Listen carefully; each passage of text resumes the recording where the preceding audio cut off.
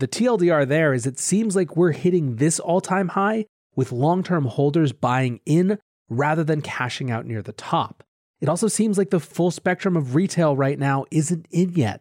And here we are at 66,600. It's pretty exciting times. Welcome back to The Breakdown with me, NLW. It's a daily podcast on macro, Bitcoin, and the big picture power shifts remaking our world. The Breakdown is sponsored by NYDIG and produced and distributed by CoinDesk.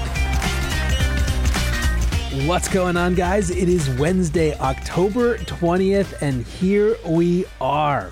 I woke up this morning to some serious coiled energy in the markets, and you know why. When I started prepping this episode, we had been on the precipice of a new Bitcoin all-time high for about 12 hours, and everyone was waiting for what felt like the inevitable. Now remember, the previous all-time high was just under 65,000. It was 64,800 to 64,900, depending which exchange you are on. And the question is, why was there excitement heading into this morning? Why did it feel like we might be on the verge of beating that record? Well, of course, it had a lot to do with the success of the first day of the Bitcoin Futures ETF from ProShares trading. The ProShares Bitcoin Futures ETF BITO hit around $1 billion in traded volume yesterday. This made it the second most heavily traded new ETF on record. What's more, from just $20 million in seed capital at the beginning of the day, by the end of trading, the ETF's assets were all the way up to $570 million. Now, to give this some historical context, Eric Balkunas, the lead ETF analyst at Bloomberg, wrote, "The fastest ETF to ever get to $1 billion naturally was GLD Gold in 2004. It did it in 3 days. No one has really come that close since. BITO has $570 million after 1 day and a legit shot to at least tie this DiMaggio-esque feat." In other parts of the Bitcoin ETF market, Valkyrie is racing to catch up. They're trying to move up their launch to Thursday. But as I told you yesterday, the thing that was really going to matter was always whether this ETF had underperformed or outperformed expectations. It was very clear by the time the bell rang that we had exceeded expectations significantly. Now, on top of all that, one of the interesting things to note is that not a ton of the volume was in big institutional blocks. Instead, it seemed to be more retail, more smaller investors. And of course, going into the beginning of trading yesterday, there was a lot of fear that this was going to be a buy the rumor, sell the news type event. In other words, the market was going to price in something big, and then when it actually came to fruition and was disappointing, the price would come down. It was when that didn't happen, when instead the opposite happened, that people really started to get excited. Last night, Udi Wertheimer tweeted, "Everyone in the world knows a new Bitcoin all-time high is coming today. Everyone except Peter Schiff." Spencer Schiff, who is Peter Schiff's son and who is a Bitcoiner as opposed to his dad's gold bug, wrote, "He's burning incense while staring at the price chart and saying incantations in a different language. It's really weird." Peter McCormick, the host of What Bitcoin Did, wrote, "Just fucking do it, Bitcoin." Su Zhu of Three Arrows Capital writes, "Up early, up often, up only." Others, meanwhile, were talking more about the significance of what a new all-time high would mean in the face of this year's tremendous FUD. And just to remember where we were just a few short months ago, let's go back to May 22nd. Travis Kling tweeted then, "You need to understand where we are in this market right now. We have the literal Pope sneak dissing Bitcoin. I've got class of 2012 traders telling me this is the most coordinated, multifaceted FUD campaign they've ever seen. Fear and greed index at 12. What happens if Bitcoin doesn't die?" Travis followed that up perfectly last night with, "Don't ever forget the CCP and ESG went hammer time on Bitcoin for 2 months. And as soon as they laid off for a minute, it did a double straight in their face back to all-time high. And now ProShares launched the second most successful ETF ever. And I'm just curious how all that tastes." Willy Woo reinforced this same point around China, saying, "China banned Bitcoin transactions and mining only 150 days ago. Today, the network is more decentralized than ever and price has risen 50%. Preston Pish shared the Bitcoin chart and tweeted, "Imagine shooting someone 3 times, placing their body in a padlocked steel container, and then throwing it out at sea, only to find them walking through the front door with a smile on their face tomorrow morning drinking a cup of coffee. That's this chart, the Bitcoin chart, for Wall Street. Saylor, of course, used his common eloquence and wrote, "The halls of eternity echo with the cries of those who sold their Bitcoin." Now, of course, as I was prepping this show, we hit that all-time high, first smashing through 65,000 and then 66,000. And at the time of recording, hovering at 66,656, so close to that beautiful 6666.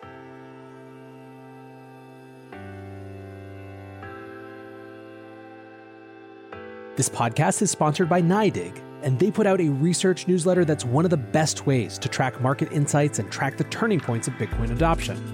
Sign up at NYDIG.com/NLW. That's NYDIG/NLW. Others in the market have started to focus on what's next and how it relates to the coming global macro picture.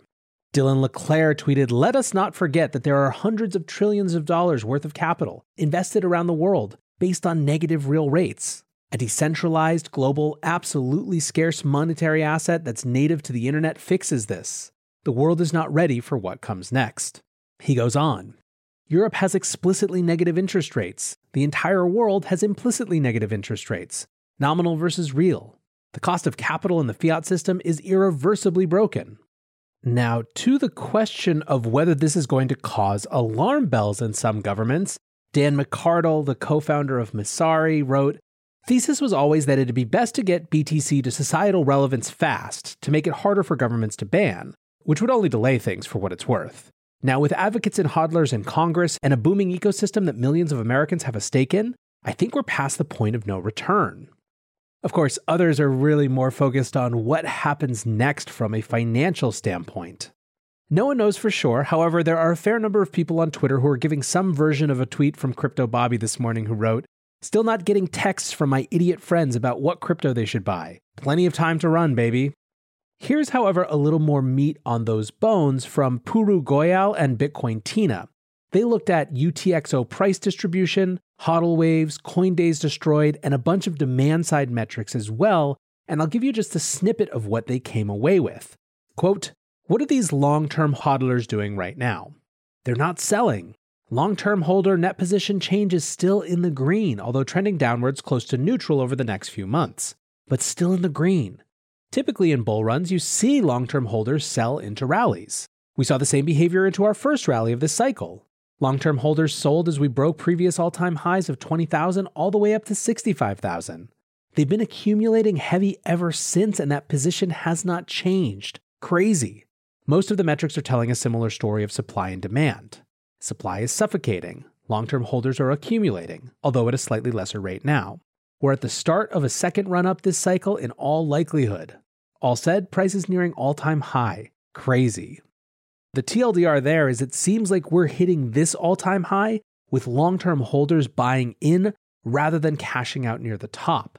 It also seems like the full spectrum of retail right now isn't in yet, and here we are at 66,600. It's pretty exciting times. As someone pointed out, 100% of Bitcoin supply is currently in profit. Congrats to all hodlers. The Crypto Dog also writes, if it happens like it ought to, there will be a crescendo of good news over the next weeks into price discovery. The excitement will get boring, and eventually you'll almost feel sleepy. Rich, hopefully, and sleepy. Just stay awake the next few months. Look, I don't know what happens next, and I don't think anyone else can tell you either. There's going to be a lot of folks who are drawing comparisons now to 2013 and 2017, and that could certainly be. We certainly have many of those ingredients. I do think it's fair to say that there doesn't seem to be the full spectrum of retail involved yet, at least not from my DMs and text messages and all those highly subjective factors. But I will also say that every bull run is different with its own challenges, its own causes for concern.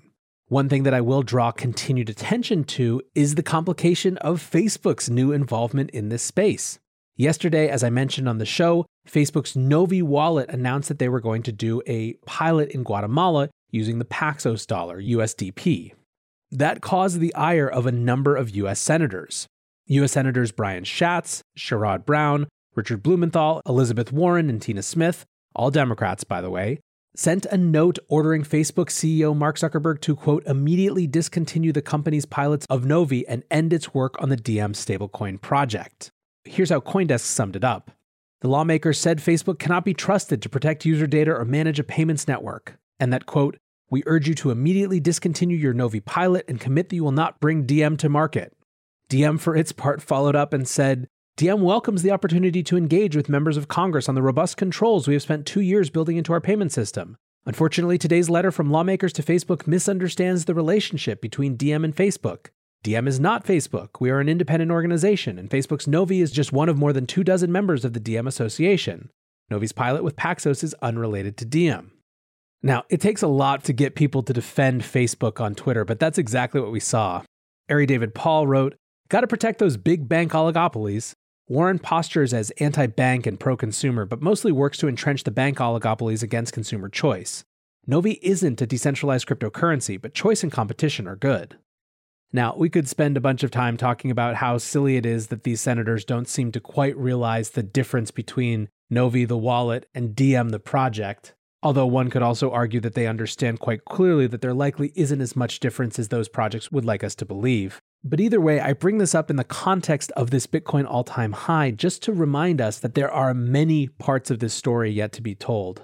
In addition to the all-time high, the only other thing that Twitter is buzzing about is that Facebook is apparently planning a complete rebrand to reflect Zuckerberg's growing focus on the metaverse. Who knows what type of regulatory ire that will bring our way? Given that the Libra announcement jump-started the entire modern wave of regulatory consternation around stablecoins and DeFi, it's probably worth keeping an eye on. Still, for right now, the story is the clear story. It's the all-time high. It's Bitcoin punching through. It's Bitcoin fall happening exactly as so many expected it to. It's everything exciting that comes next. Until tomorrow, guys, stay safe and take care of each other. And let's fucking go.